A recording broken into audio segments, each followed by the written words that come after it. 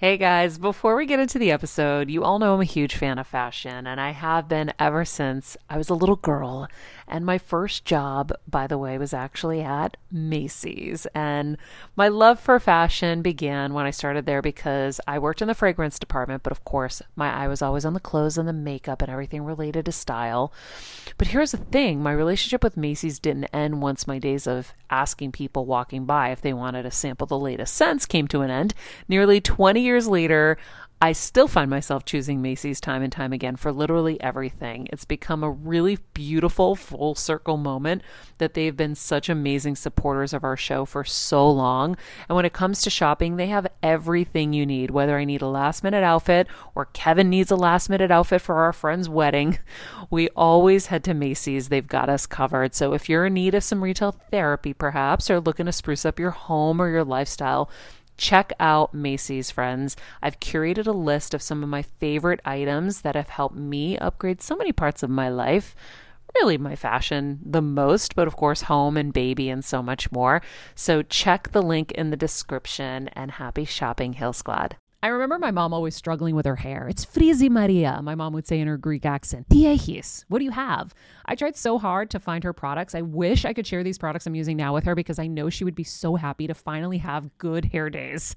I've always believed that hair is a woman's best accessory, and with Ouai's new anti-frizz cream, you can ensure that your hair always looks its best without the frizz stealing the spotlight. It's a lightweight cream that not only provides immediate frizz control, but also helps prevent heat damage. And get this, it lasts up to 72 hours. That's 3 whole days of frizz-free, gorgeous hair.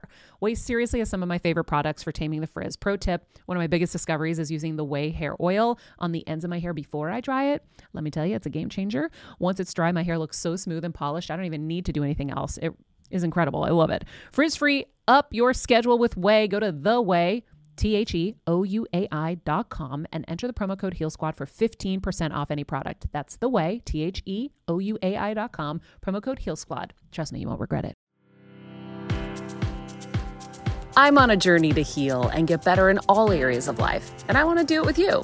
Welcome to Heal Squad by Maria Menounos, where we improve and heal all parts of our lives, most importantly, our health. Heal Squad by Maria Menounos, your life improvement series starts now. Hello, hello, Heal Squad. Welcome back to another great day here. Today we are going to be honoring Pancreas Cancer Awareness Month with our guest I'm very excited to share with you today. We'll start with our quote of the day, though.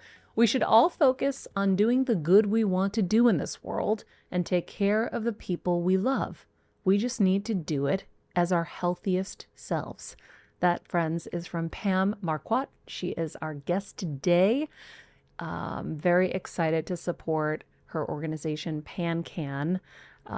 Pam and I share a lot of similarities. We both have had our moms get devastating diagnoses and have had to help them through. And it's changed the course of our lives and our missions.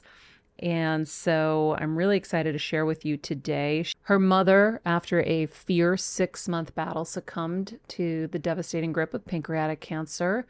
In the face of grief and frustration, Pam Marquardt realized there was no dedicated organization to support those who are affected by pancreas cancer. So she decided to start her own organization.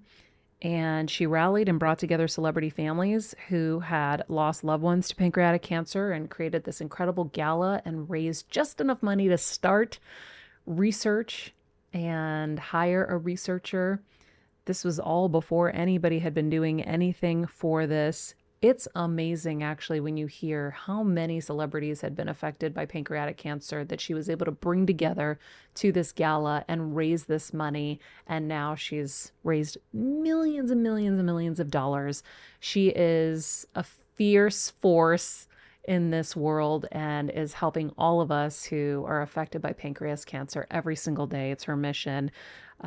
She's a voice of hope and an agent of change, and we are so excited to have her on the show to share with us what advances have taken place with pancreatic cancer, what they're doing with research and clinical trials, and also, of course, the symptoms you should be looking out for and the history you should know so that you can really focus on early detection and help improve outcomes. So with that, here's my conversation with Pam Marquardt.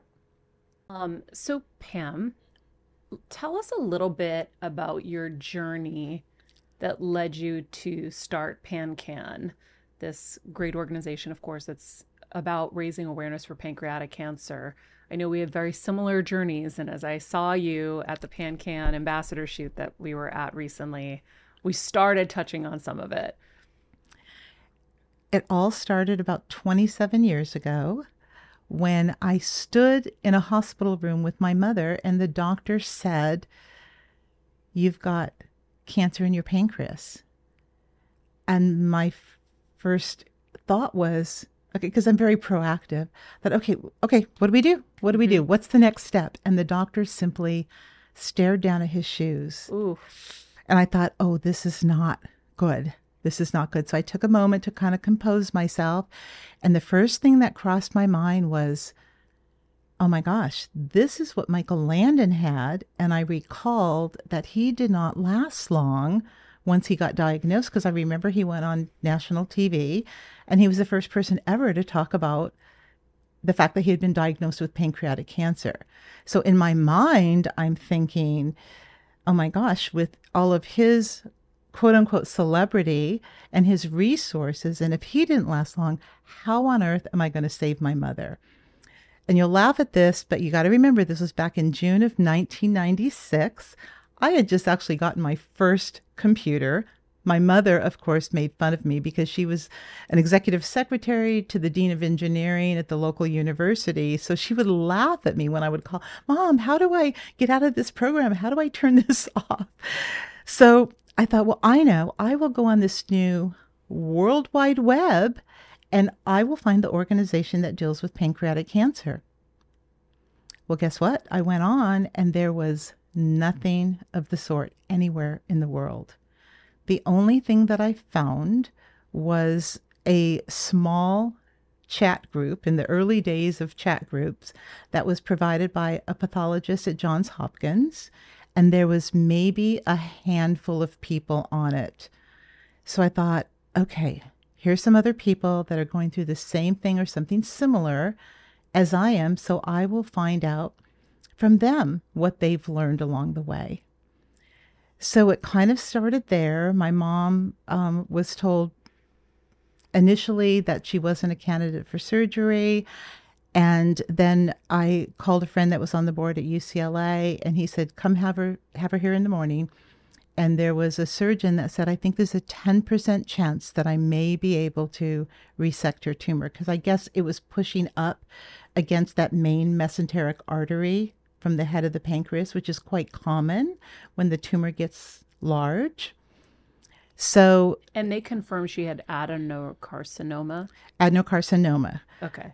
Correct. Which is the one you don't want. Well, it's the more common one. It is definitely the more common, and it's definitely more aggressive than its much smaller counterpart, the neuroendocrine. Which is what I had. Which is what you had, yeah. So, yeah, and it was interesting. So halfway through the surgery, the doctor came out and he said, we can't get it. He said she's got 3 to 6 months and that's it. So, oof. Yeah, that's tough to hear because my mom was 67 at the time. So young. And now that I'm beyond that age, I realize that really was young. Yeah. But at the time, I was thinking, oh, well, she's a little older, but it wasn't at all. And so I went back to the chat board and just started poking around and went on the internet to see what I could find. And it's interesting because one of the things that I found, and, I always say I'm a big believer in the universe, just that things happen for a reason. You don't run across things or people without there being a reason why you should pay attention. So I had run across a website for a Mr. David Mirisch. He was part of the Mirisch family in Hollywood. And David had a company where he didn't produce, but he provided celebrities for fundraising events to raise money. And I thought, so random that I would run across that. Let me just hang on to that for a minute. So I remember printing it out, not knowing how meaningful it would become to me. And I started noticing that not just Michael Landon, but a lot of other celebrities had lost their lives to pancreatic cancer, and nobody ever talked about it. Who? I mean, we know about Michael Landon. I had forgotten about him, actually. Patrick Swayze. And Patrick's one of the more recent ones. And Alex Trebek most recently. Right. But I didn't know Steve any others. Jobs. Oh, Steve Jobs, of course, had the one I had. So Joan Crawford. Joan Crawford had adenocarcinoma? I believe that's the type of pancreatic cancer she had. I know she died of pancreatic cancer. Jack Benny, Donna Reed. Donna Reed? Donna Reed. From It's a Wonderful Life? Yes.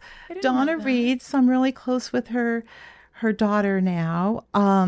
Paul Mitchell, the hair care guy. Pavarotti. Wow. I'm just trying to think. Juliet Prowse.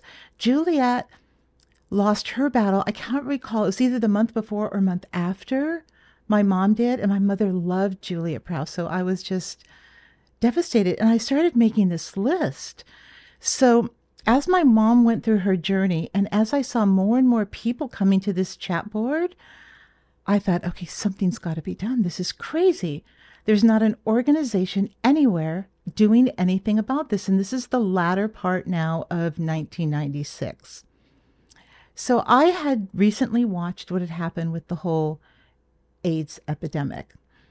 I lost a lot of friends to AIDS back in the day, and I watched, and when people like Elizabeth Taylor, Michael Jackson, and certainly Magic Johnson, when he proclaimed to the world that he was HIV positive, when they spoke out, people paid attention. So I'm thinking, all right, it's going to take the celebrity voice to get some attention to this disease. But, oh, wait. My list of celebrities have already lost their battle. When you're on the go 24/7 like me, guys, finding ways to make life easier is so important for my health and sanity. And that's exactly what my friends at Macy's do for me. From working there as a teenager to now going to them for so many of my daily essentials, it's been my go-to for so many years. And having everything in one place is such a time saver for me. With being a first-time mom, for a while now, as you know, I've had plenty of those, and being able to rely on them for all the things has been amazing. Plus, having everything in one place has made being a new mom just a little bit easier for me. So I know we're all focusing on our families, our health, hopefully, our jobs and everything in between, but it's time to make your life a little easier. And to help you out, I've curated all of my essentials from Macy's for you and the whole fam. All the details are in the show notes below, or you can just click the link in the description to get your hands on them too. I have some new picks on there. This little bomber jacket, this little black dress. You're gonna love it. All right, friends, let's talk about something we all do. Snack. Trust me, I've definitely overindulged in the past, but as you know, I am focused on my health these days, and I think I found the healthier snack that you don't have to lose out on the flavor, and it's definitely become my go-to. It first came into the house because of Kevin. He was obsessed with Wonderful Pistachios, and then I got addicted, and now it's in my travel bag. I don't leave home without it. It's in our glove compartments because they don't melt. Right now, my favorite flavor is the sweet chili flavor. It feels like some of the naughtier kind of snacks I used to use, where I used to lick my fingers after. Now I lick them and I feel safer. Plus, Wonderful Pistachios is one of the highest protein nuts. Each 1 ounce serving has 6 grams of protein, giving you over 10% of your daily value. That's crazy, guys. So if you're looking for the perfect snack, trust me and head over to www.wonderfulpistachios.com to snag a bag of Wonderful Pistachios. You're going to love them. I remember my mom always struggling with her hair. It's Frizi Maria, my mom would say in her Greek accent. Diehis, what do you have? I tried so hard to find her products. I wish I could share these products I'm using now with her because I know she would be so happy to finally have good hair days.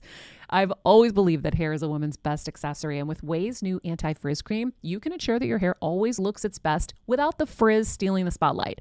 It's a lightweight cream that not only provides immediate frizz control, but also helps prevent heat damage. And get this, it lasts up to 72 hours. That's 3 whole days of frizz-free, gorgeous hair. Ouai seriously has some of my favorite products for taming the frizz. Pro tip, one of my biggest discoveries is using the Ouai hair oil on the ends of my hair before I dry it. Let me tell you, it's a game changer. Once it's dry, my hair looks so smooth and polished, I don't even need to do anything else. It is incredible. I love it. Frizz-free, up your schedule with Ouai. Go to the Ouai, TheOuai.com, and enter the promo code HealSquad for 15% off any product. That's the Ouai, TheOuai.com, promo code HealSquad. Trust me, you won't regret it. How am I going to use their voices to garner the attention that we need for a disease that has been overlooked for far too long? So I thought, I know, I'll go to their families. And I just one by one started connecting the dots. When I wanted to get a hold of somebody from the Paul Mitchell organization, I called their corporate headquarters in Beverly Hills and got John Paul DeJoria's assistant. And she said, oh, you're going to want to talk to Jolena Mitchell. She'd be very interested in hearing what you're going to do. So she put me in touch with Jolena. When I wanted to get in touch with Donna Reed's family, I don't recall who made the connection for me, but they put me in touch with her husband, Grover, who was out in Palm Desert at the time. And he said, oh, you're going to want to talk to Donna's daughter. And just one by one, the connection started happening. So I thought, all right, this is it. And I started posting just some fundraising ideas on the Johns Hopkins website. And this is where it gets a little comical now that I look back. I mean, of course, it wasn't funny at the time. But we laugh about it now. But I get a call. It was probably 6 o'clock in the morning. And it was from a woman at Johns Hopkins. And she said, oh, I was told to call you and let you know that you are not allowed to post any fundraising information on the Johns Hopkins website. I said, okay, well, says who? She says, well, says Dr. Ralph Rubon, who is the pathologist who provides this site. I said, well, then why don't you have him give me a call? I was mad. They were telling my mother she had months to live and nothing was being done. So long story short, Dr. Rubon called me the next morning and I said, but I really want to do something. Something has to happen. He said, well, we've got a doctor here that wants to study early detection for pancreatic cancer. And there are no funds for his lab. And I didn't know. That was so not my world. What were you doing at that point? I was actually in the fashion industry at the time, and I didn't know anything about it. I did not know that these researchers had to procure their own funding for the work that they were doing, the critical work that they were doing in the lab. Mm-hmm. So I said, well, how much would that be to fund Dr. Goggins' early detection lab so that he doesn't go on to, say, another disease where maybe there is funding? So they said, we'll have somebody call you. So the next day I got a call they probably thought, oh, we've got a big donor on the other end of the line. And it was just me, but I was full of passion and full of grit and determination to do something. So they called me and they said, well, it'll be $400,000. And again, remember, this is in 1996. That's a lot of money. It was a lot of money. It was more money than I had ever had my hands on back then. And I said, $400,000? My goodness, what does he need? Like a little table, a microscope, some petri dishes? Oh, my God. They must have thought, oh, my gosh, we've got a lunatic on the other end of the line. So we went back and forth.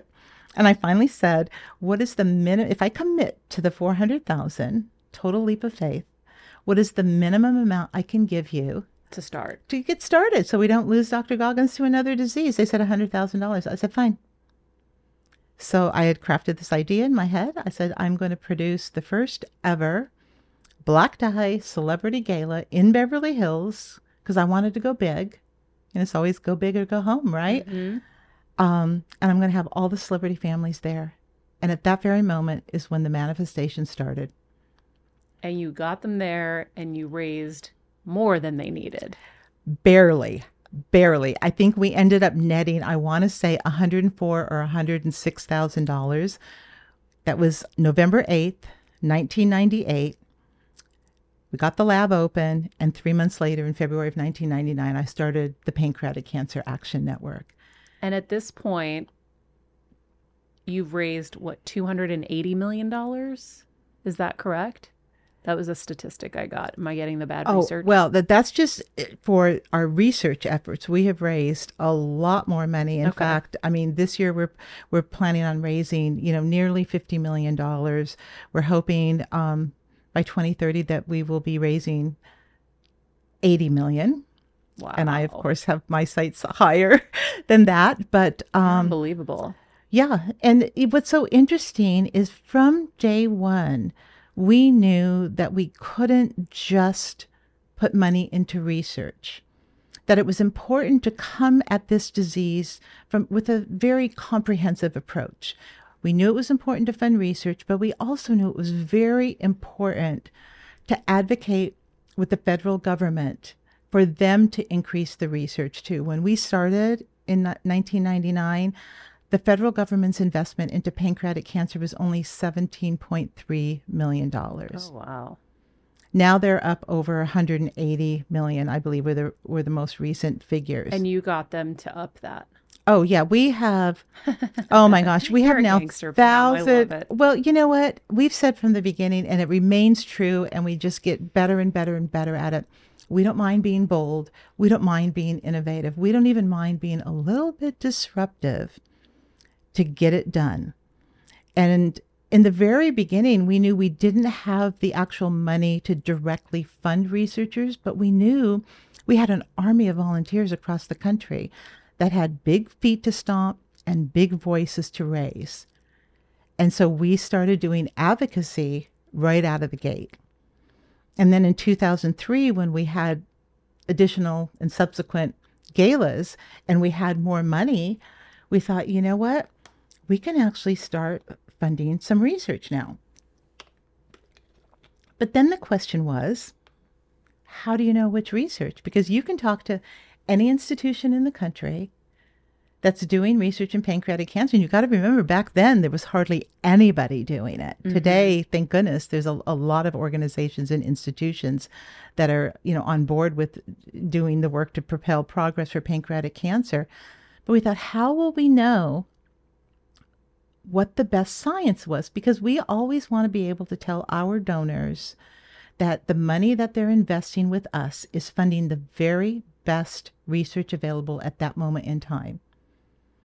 As a first-time mom with a baby, I'm always on the go, whether it's running errands, getting my coffee, going to doctor's appointments, or just spending quality time with little Athena. And that's why I rely on wonderful pistachios to keep me fueled and ready for anything, no matter where I am. Kevin even keeps a bag stashed in the nursery. For the nighttime hunger moments. Wonderful Pistachios comes in a variety of flavors and sizes, making them the perfect snack to have literally any time, whether I'm enjoying them during a quick break in between taping this show or I'm on the go and it's in the diaper bag. I do carry it in my travel bag and they're in my car. At this point, when I'm leaving the house, I think keys, wallet, Wonderful Pistachios. Bonus, Wonderful Pistachios is one of the highest protein nuts with 6 grams of protein in every 1 ounce serving. So on top of all that, they keep me feeling satisfied. I'm energized while I'm juggling all this crazy stuff in life. Next time you're looking for a convenient and guilt-free snack, head over to www.wonderfulpistachios.com and stock up on your favorite flavors today, minus the sweet chili. So we first partnered with the American Society for Clinical Oncology and used kind of their vetting process. And then we did that, I think, for a couple of years. And then we partnered with the American Association for Cancer Research, AACR. And they have a very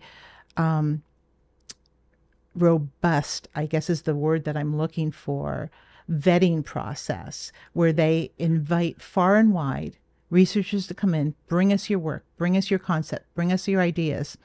And then it gets reviewed by pretty much a jury of their peers. And the best science rises to the top, and that's what you fund. Wow. So in 2003, we started actually funding research, and we knew that it was critically important to bring young researchers into the field Because back when we started, there was literally maybe a handful of researchers studying the disease. So all these millions and millions and millions and millions of dollars over these years, what has come of it? We know so much more now than we knew then. And while it never feels like it's happening fast enough for us, if you look back, there's things that we just didn't have a clue. I remember a few years into it, after we had first started funding research, standing at a symposium, listening to one of our researchers talk about the fact that one of the reasons that pancreatic cancer is so hard to hit with any type of therapy is because the pancreatic cancer cells are very, very smart. They build this kind of, he likened it to the rind of a watermelon around it so that basically nothing can get in. Because when I'll never forget his words actually. He said, when we cut into that pancreas tumor, it was white on the inside, meaning that there was no blood supply. Oh, wow. Now, that is really unusual for a tumor to be able to survive without a blood supply.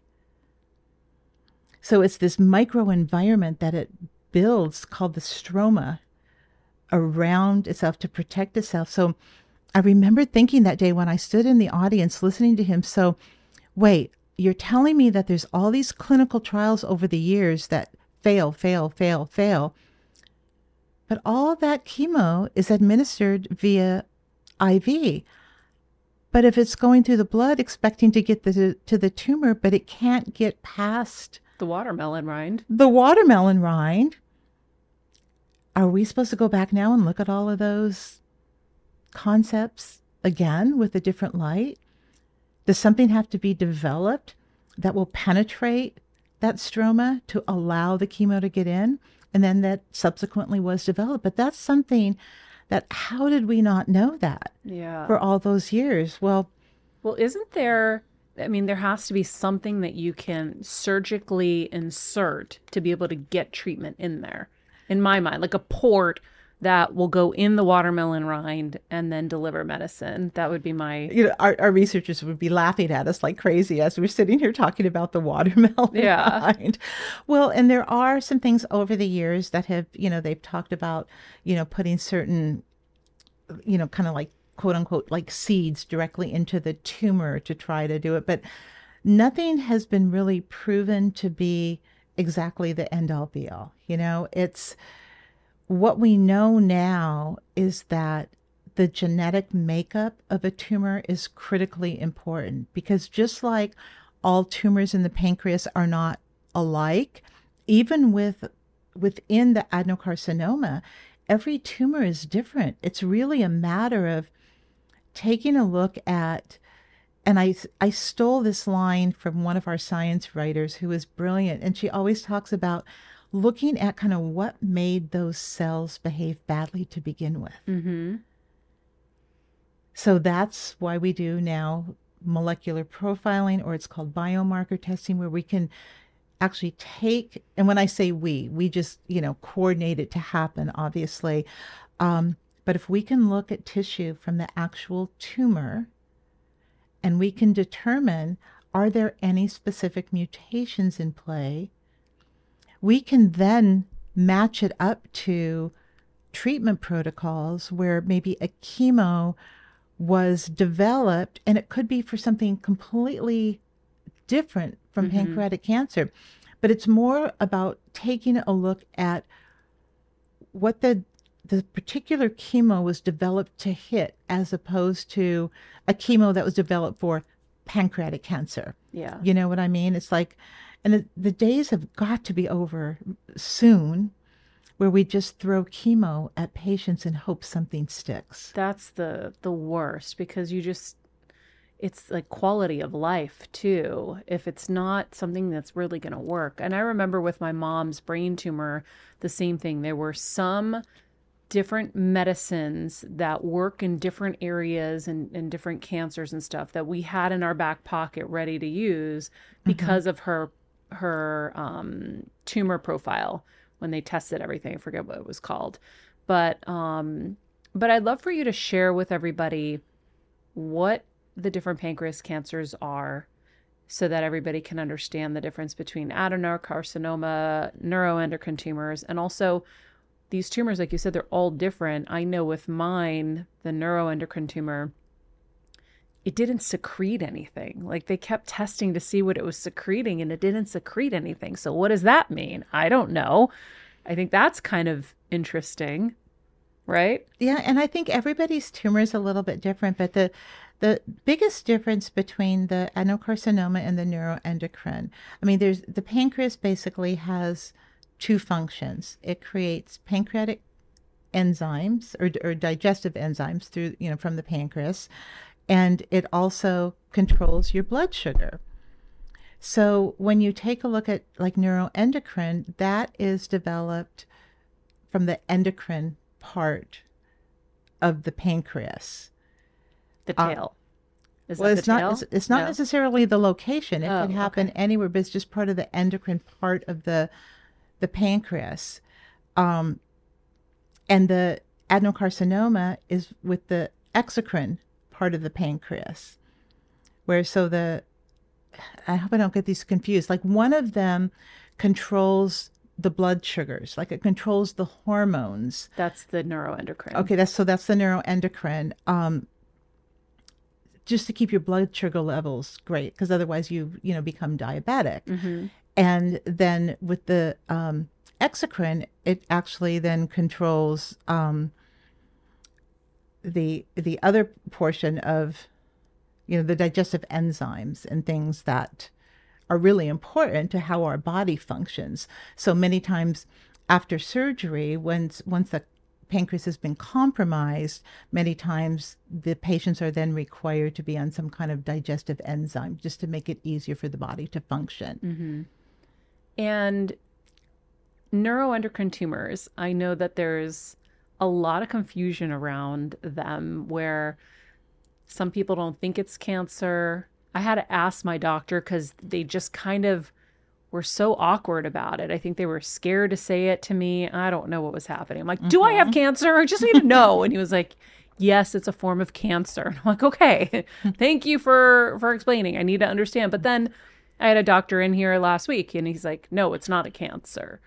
So, you can talk to different people, and I think the majority of the field agrees that yes, a neuroendocrine tumor is indeed cancer. And the way we look at it is we deal with cancers of the pancreas, whether they're neuroendocrine or they're the more common adenocarcinoma. I mean, because only less than 10% of the patients that get diagnosed are diagnosed with the neuroendocrine.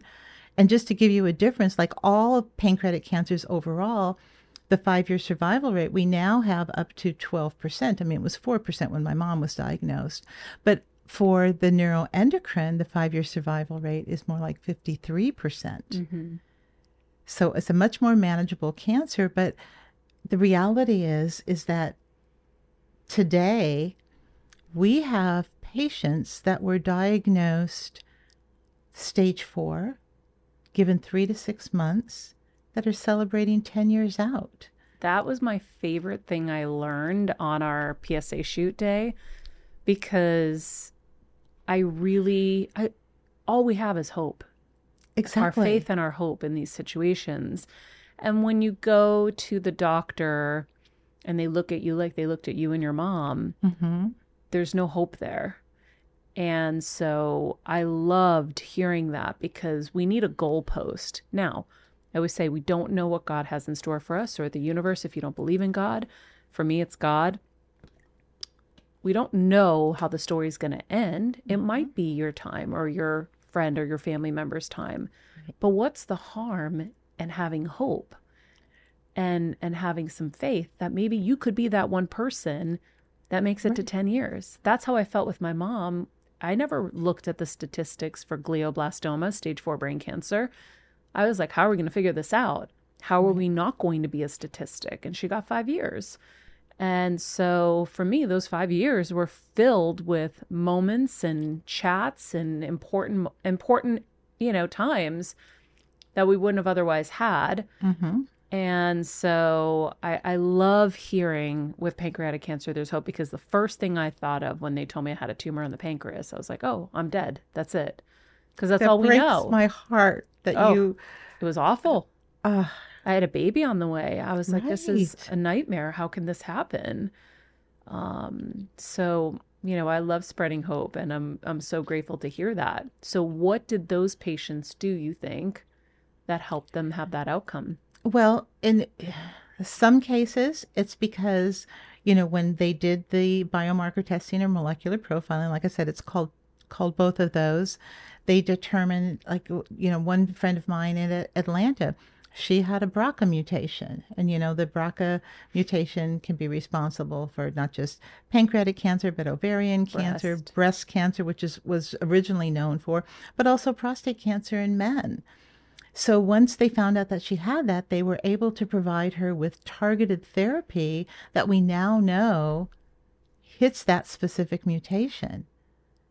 And it was So, able to penetrate the watermelon rind. well, because there's also something that has been created now, and I don't know the name of that particular drug, but there's a drug out there that can be given in conjunction with that will help to penetrate the Wow. stroma. So I tell patients all the time that yeah, there's statistics out there, and they are just statistics, okay? I mean, is it a tough disease? Yes, it's a tough disease. But when I can tell you that I know at least a handful of patients that were diagnosed stage 4 that are celebrating now many, many years out, every single person. Sorry, that's my blood sugar monitor telling me my blood sugar is doing something naughty. Oh, it's going up. Okay, blood sugar. Tell it to Forgive go back me. down. Yeah. Yeah, blood sugar. Hold on, let me change my alert so it Of doesn't course. interfere with us again. Okay. So, But what I was going to say, I didn't mean to interrupt you, no. but I think this is a really important point for your listeners to hear. Every person that gets diagnosed, whether it's pancreatic cancer or anything else, you are a statistic of one. One. And everybody just needs to think about the work that is being done. And there's so much work being done in pancreatic cancer now, so much work, because it's it's not like it was 27 years ago when I looked and there was not a single organization. There are so many organizations now, not just here in the United States, but all over the world. I mean, we helped to launch the World Pancreatic Cancer Coalition as well. And we have over 100 member organizations, I believe in now 39 countries. So we're bringing so much awareness, and we don't know what's not right around the corner. Yeah. With the patients that are in 10 years, are they living normal lives? I think everybody's different. I Mm-hmm. think we have to just remind ourselves that everybody is different. And for the couple of people that I personally know, yeah, pretty much. I think it's important that anybody that has been diagnosed with, any type of cancer or significant issue in their body, that not to get complacent about it. And with my own story, I mean, it's been now 20 years since I got diagnosed with thyroid cancer. I go in every year. And when Mm-hmm. they tell me, oh, you can come back in 2 years, I said, no, thank you. Let's just make my appointment for. You have to be your own best advocate, Yeah. which is another, and I think you do such a great job of doing that for yourself and educating everybody that is going to listen to you, that it's so important to be your own best advocate. Thank So I'm you. thankful for your voice. Thanks. Yeah, I think, if someone is newly diagnosed, so say someone's listening to this and they or their family member or friend who's just diagnosed with adenocarcinoma, what would you share with them, advice wise, insight wise? That's easy. I would say you are a statistic of one. Next step, do not pass go, do not collect $200. Call a case manager at PanCan's Patient Services right away. Because I tell people that it is incredibly important for anybody going through a pancreatic cancer journey to have one of our case managers occupy a seat at their care table. Mm. It's a no-cost service that we provide for patients. I mean, we own and manage the most up-to-date clinical trial database for pancreatic cancer in the world now. We have information on, everything pertaining to pancreatic cancer, whether it's nutrition, whether it's, our guide to what questions to ask your doctor.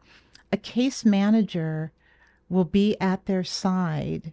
I mean, just figuratively, at their side for every step along the way. If your doctor has given you information that maybe you don't fully understand, you can call our case managers.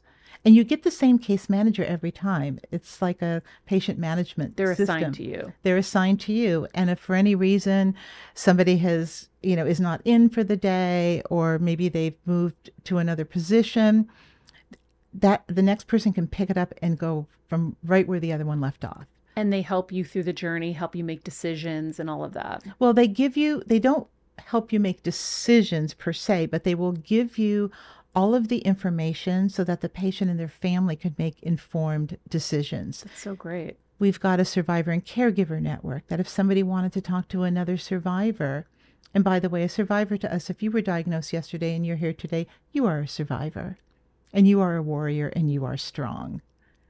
And that's just how we look at it. But sometimes people would like to talk to somebody else going through it. So we have a matching service, and for the caregivers as well. There's so much we can do. And if somebody calls in and has a question that our case managers don't have the answer at their fingertips, they will do the research, get that information, and get back to the patient and their family. Again, so amazing. Friends, before we continue on with Pam, I just want to share with you, of course, one of our amazing supporters of this show, Macy's. They have free personal stylists that I highly recommend you take advantage of. Styling is very challenging for all of us. And I know for me, I always was very underconfident as I was putting things together. And throughout the years being in this industry, working with stylists, I've had kind of accrued benefits of learning and gaining confidence. So if you are where I was at and you want a little bit of help, or you want to get out of a rut, reach out. Macy's has free personal stylists that will help you put looks together. And you can just go to Macys.com/personal stylist. It is totally free. So take advantage. And of course, you guys know I have my link, Macys.com/Heal Squad, with all of my picks for fall. There's some, vacation things if any of you are going on vacation as well, and gifts coming up for the holidays. So check it out. Anything you buy through that link supports us here on Heal Squad to keep bringing you this content and continue to do this work. So thank you very much. We love you guys and we appreciate you and your support. So let's continue on with Pam. What I love is I've been doing that job for people since I was recovering from brain surgery, but for brain tumors. Mm-hmm. So when the Covered People magazine came out sharing our story, people reached out saying, I just found out I have one because of you. And so I would coach them and help them through their journey, similar to what you're saying the PanCan team does for people, helping them get second opinions, getting them with the best doctors, connecting them, doing all this stuff, like over 100 patients at this point. Oh my gosh. Called myself a fake doctor. But no, you're just an angel in disguise. But what's crazy is I knew that people needed to hear from me because I'd gone through it. That's, as you say, talking to a survivor, talking to someone who's gone through it. But now, and then it started happening, by the way, in the midst of me having a neuroendocrine tumor, randomly people started reaching out and saying, my friend just got diagnosed with a neuroendocrine tumor. Can you help her? And I couldn't tell anybody at the time what I was going through. And I'm like, this is just weird and wild that this is happening right now. So I'm starting to share certain things. But I never knew that these places kind of existed, even as maybe sophisticated as I am in health or whatever. Mm-hmm. I think we all, when we get a diagnosis like this, it is so terrifying. Our worlds just stop. But at the same time, we have so many responsibilities to keep up with. We can't get on the phone to even figure that part out. So I'm grateful to know you guys exist. Now I can send people over to PanCan. But I want to encourage everyone who's listening. to reach out for that help, because I've been trying to help as many people individually as I can over these years. And I know how helpful it's been for people, but I like I said, I didn't know that these things existed. I had friends who were like, oh, you can talk to this person, or a doctor would try to connect us with someone. And it was so overwhelming. And I had support around me. And I didn't even get to call half of these people. So I really, really encourage you guys to just make that one call and get some assistance on the team. And we can even share a link to that number in the summary of this episode. And that's giving me the thumbs up, so that you guys can do it really easily for your friend or family member. Yeah, that would be terrific, because we know that patients that have a case manager on their care team have a much better chance, only because, and our case managers are not medical professionals, I'll tell you that, but they have very heavy science backgrounds. They're providing information, like I said, that can be taken back to the doctor. That can be, like when we run a clinical trial search for somebody, we give them a whole list of clinical trials that they themselves, in their particular case, are eligible for. And then they can take that back to their physician and determine what's going to be best for them. So we're kind of that supplemental information portal. In fact, speaking of portals, we actually have a portal for the physicians into our for the top physicians.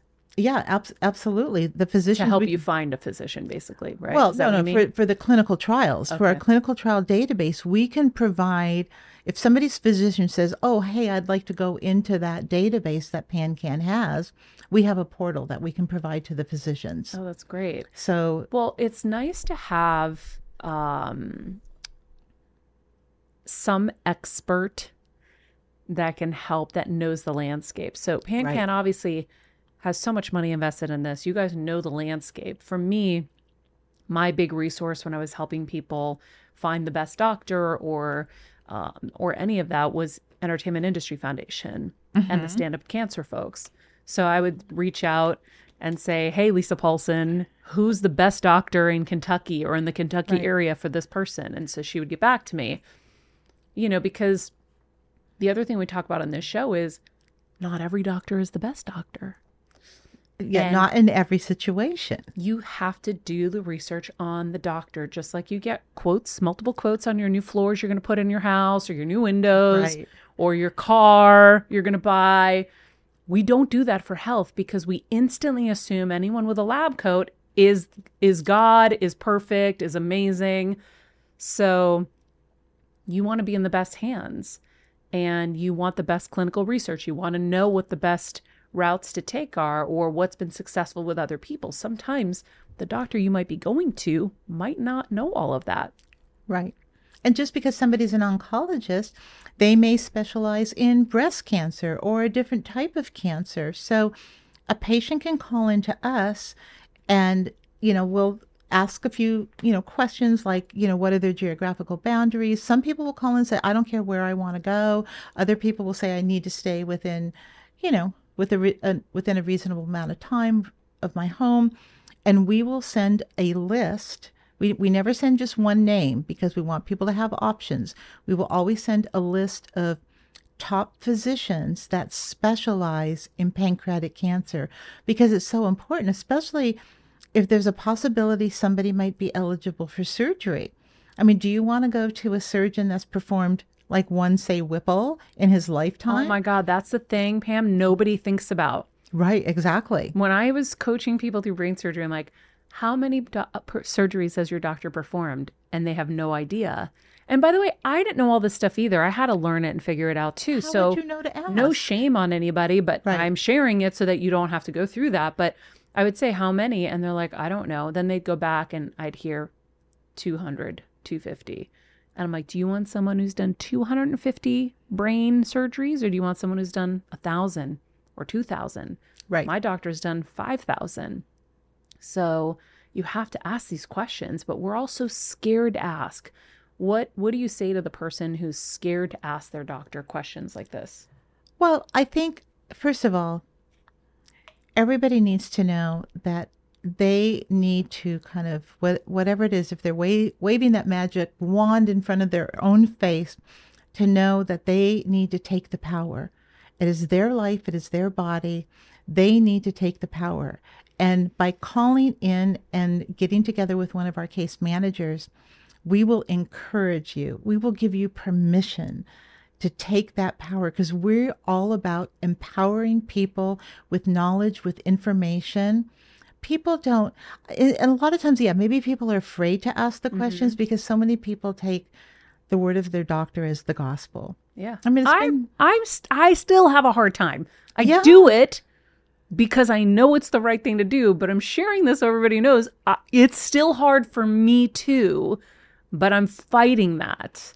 Right. It's tough because we're so used to, it's been ingrained to us that these are the experts. Like you said, if they've got that white coat on, they know what they're doing. But in so many situations, you want to know the person that really is experienced in knowing what they're doing. And that's why, like I said, it's so important. In a perfect world, this is in a perfect world, and this is, I know, all of PanCan's dream, is that every person that gets a diagnosis of pancreatic cancer of any type, that their physician will say, and here is a number to call PanCan and get a case manager on your team. That is the goal. We have many, many doctors all across the country that do that, but not enough. Until the day that we have everybody empowering their patients by giving them the information to build out their care team, that's where the power comes in. So we just shot a PSA to help people understand that early detection can lead to better results. What are the things that people can do to increase their success with this? Well, first of all, if people have a history of pancreatic cancer in their family, we definitely suggest that people get genetic testing. It used to be, I mean, the national guidelines used to be that before they would suggest genetic testing, that you needed to have like 2 direct relatives that had been diagnosed with pancreatic cancer. They actually changed that again. The NCCN, which is the National Comprehensive Cancer Network, and they're the ones that establish all the guidelines for physicians all across the country. They now say if you have even just one first-degree relative with pancreatic cancer, you should go get genetic testing. It's knowledge. And I talk to people all the time. They're like, but I don't want to know. I'm afraid. I know. And that's natural. I mean, that's a natural human reaction. But I want everybody to know that knowledge really is power, especially with pancreatic cancer, because many times the symptoms are so vague, or they're symptoms that you could attribute to other ailments. But if you happen to know that you had a specific mutation, even if you didn't know that if your relative that had pancreatic cancer had that or not, but if you know that, it's just one more tool in your toolbox, that when you go to a doctor and say, hey, I've got mid-back pain that's not going away, or I've had this crazy indigestion, and sometimes it's a combination of things, but oh yeah, and by the way, I have XYZ mutation because I had my genetic testing done. It's going to cause that physician to take pause, and it's going to give you the power to kind of insist on, hey, how about we rule out something in my pancreas first instead of last? I push my doctors all the time. Me too. For myself, because I have stuff going on in my own pancreas, and I don't mind sharing that. But what do you have with your pancreas? Well, about 6 years ago, I ended up going to the ER, and completely unrelated thing, but it caused them to do some imaging. And when the physician came out and he said, yeah, I took a look, we scanned like all 3 areas of your back. We even scanned your internal organs. And besides that cyst on your pancreas, I'm like, what? And my husband was with me, and I said, handed my business card, and when he looked and saw, that I work with the Pancreatic Cancer Action Network, he said, "You had no idea that cyst was there, did you?" And I said, "No, I didn't."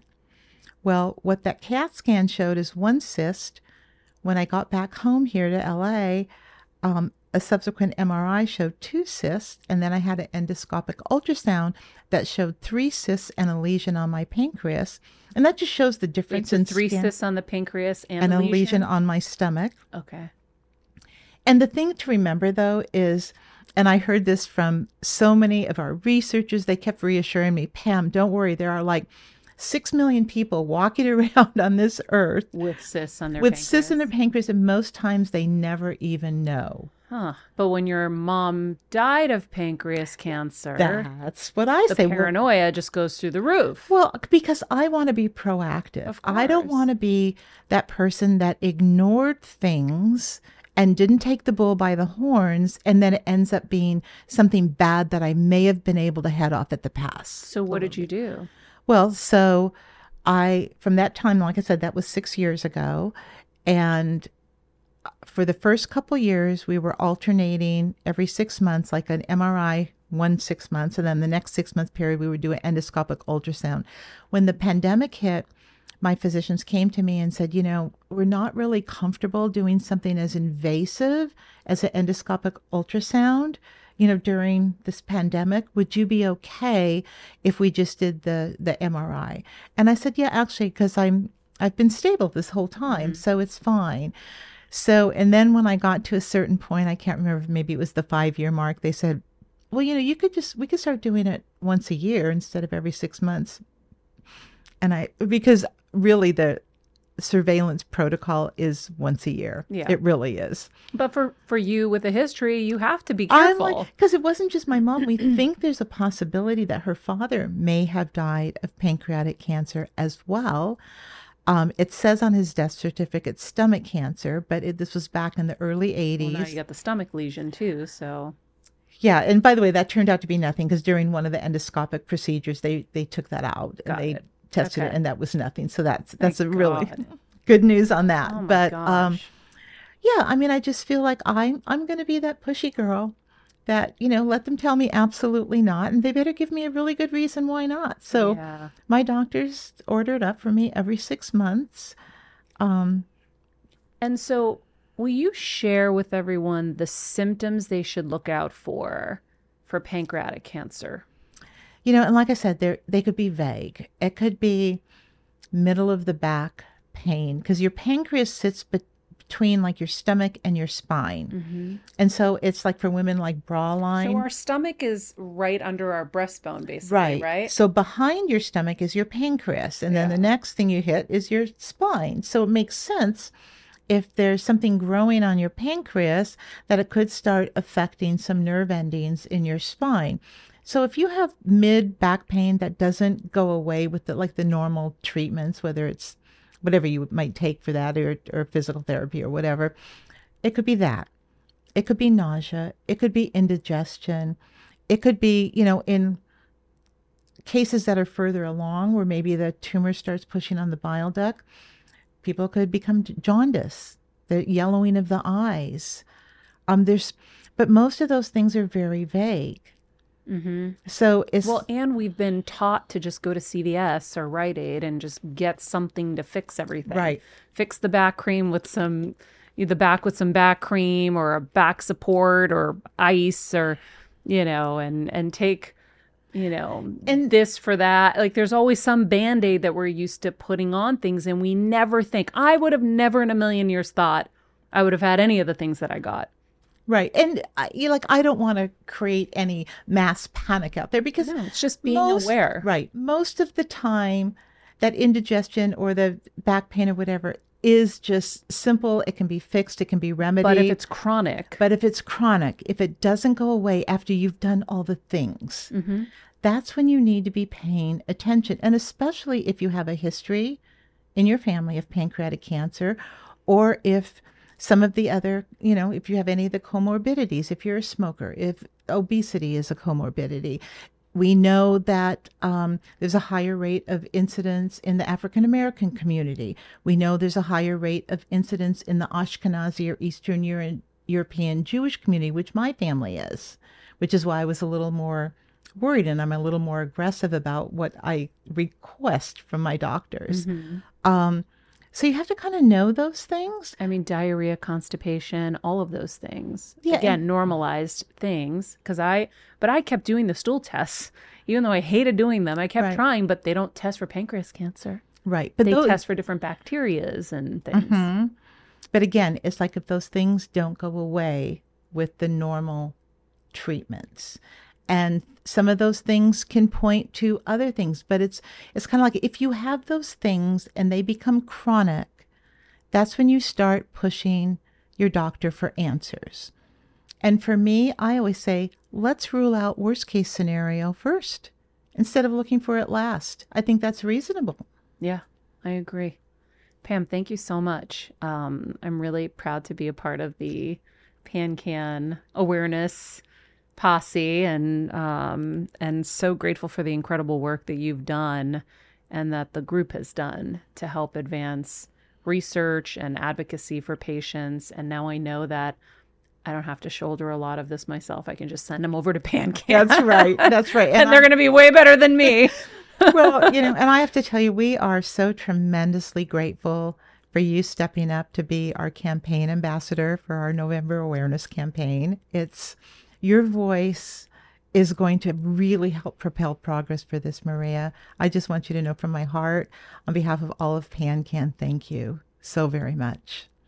Oh, you're making me cry. I know we're both going to be crying, but it's like we appreciate you and we appreciate your voice because it's about awareness.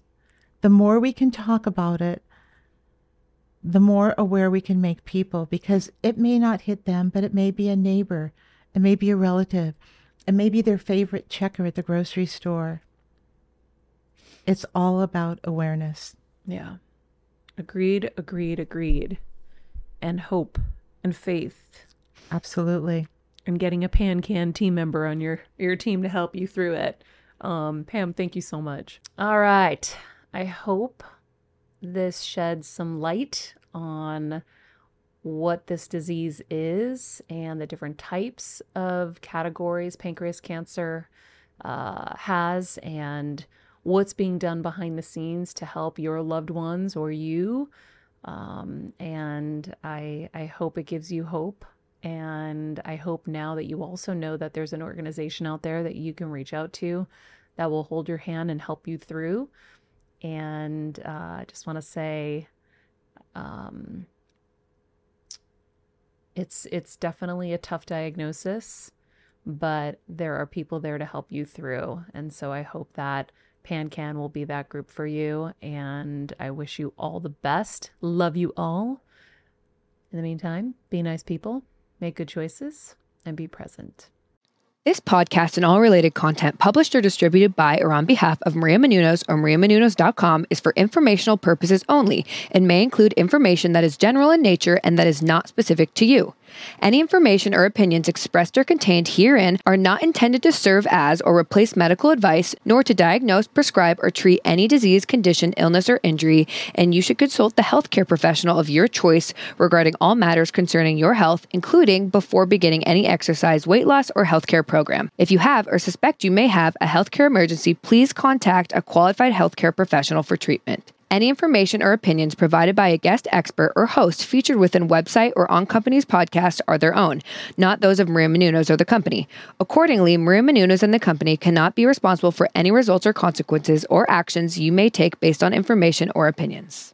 Hey, Heal Squad, we have been on quite the journey together, and we're hearing from so many of you just how much this show is helping you heal and get better, and it makes us feel so good. We love, love, love it, and we just ask that you don't keep it to yourself. Spread the message and share the show, or your favorite episode with your friends. And if you want to help us even more, you can leave us a 5-star rating and a comment on Apple Podcasts or Spotify, and follow us on Instagram at Heal Squad. You can also DM us anytime because we love connecting with you. And finally, you can also join us on Patreon for our monthly live heal events with world-class healers and ad-free episodes exclusive only to Patreon and our Super Heal Squad for as little as $10 a month. So go to patreon.com/Heal Squad to join. Getting better isn't easy, friends, but as I say all the time, it's a whole lot easier if we can do it together. We love you all so much, and we love doing this thing called life with you.